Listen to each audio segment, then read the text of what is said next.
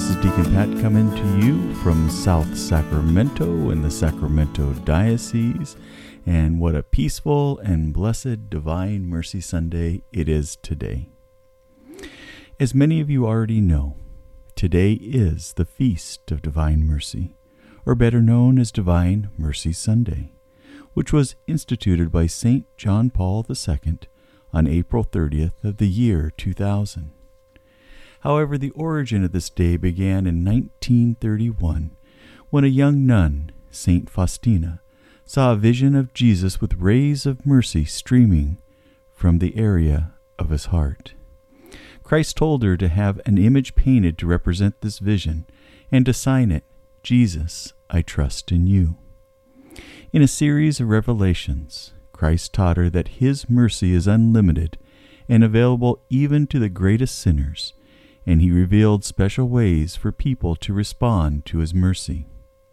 Yet the real question for all of us here today is, do we really understand Christ's mercy?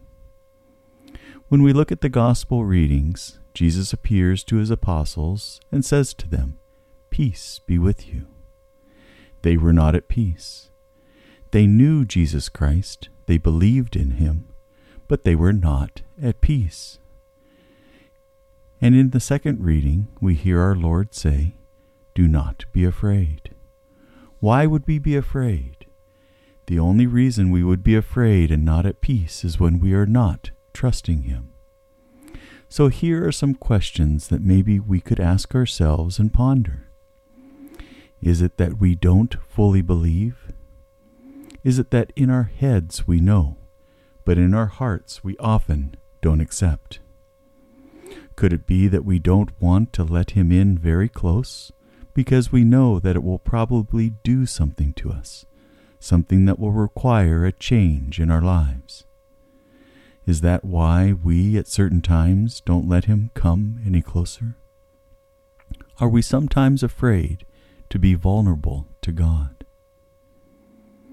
Listening to the Lord's words from today's scripture, he tells us, "Do not be afraid. Be at peace."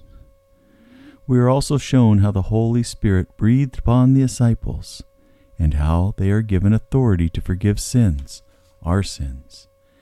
And when we really know that our sins are forgiven, that is when we can be at peace. That is when we have nothing to fear if we truly believe in the promises of our Lord. But do people actually believe in the promises of Christ? Do they actually believe in the mercy of God? Maybe this issue has much deeper roots. Maybe they don't even believe in their own dignity. Maybe they don't believe in the forgiveness of sin. Maybe they don't believe that God really loves them because they don't believe that they can be loved. But what does our Lord do? He comes to us and he points to his heart. The rays of love flow from his heart, depicting, in two different colors, the waters of baptism and the blood of Jesus Christ.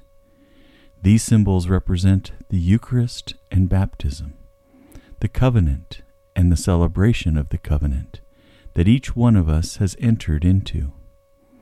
And related to this, there is also a reality that is more profound than anything in the world. It is the reality of the true and real presence of Jesus in the Blessed Sacrament, and the actual reality of having our souls cleansed of sin through confession. When we kneel before the priest in confession and hear those beautiful words of absolution, we should walk out with the knowledge, the unshakable knowledge, that our sins have been removed from our soul. They are no longer there. The mercy of God is greater than anything we can do. That is what our Lord wants us to know, that there is nothing that we can do that is bigger than him. He wants more than anything to forgive our sins. Yet many do not go to regular confession, and some estimates state that only 20% even fulfill the Catholic obligation of yearly confession. Why? Why is it that so many don't take advantage of the healing sacrament of confession? if we are one of these people, maybe this is a question we should ask ourselves and pray about. Jesus said that it was because of his love and mercy for us that he gave us the sacrament of confession. And St. Faustina records Jesus saying in such a beautiful way, "Daughter, when you go to confession, to this fountain of my mercy, the blood and water which came forth from my heart always flows down upon your soul and ennobles it.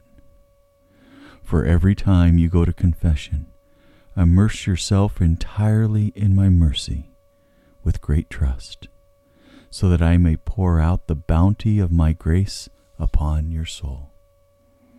When you approach the confessional, know this, that I myself am waiting for you there. I am only hidden by the priest, but I myself act in your soul. Here the misery of the soul meets God solely with the vessel of trust.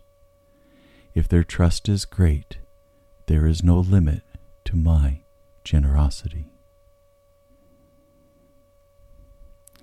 In conclusion of today's message, let us remember that in confession, our sins are forgiven for all who believe and are truly contrite. That is our Catholic belief. And it is in the utilization of confession and believing in the promises of Christ is what ultimately brings us healing and peace. Jesus is reaching out to each one of us. The question we should ask ourselves is, will we draw near, or will we keep backing away only to remain at arm's reach? Why don't we all choose to accept Christ's mercy into our lives, especially today of all days? Let's all vow to accept his forgiveness, to believe in him, to believe in our own holiness, and to believe and know deep in our hearts and soul that God loves us, that he truly loves us so very much.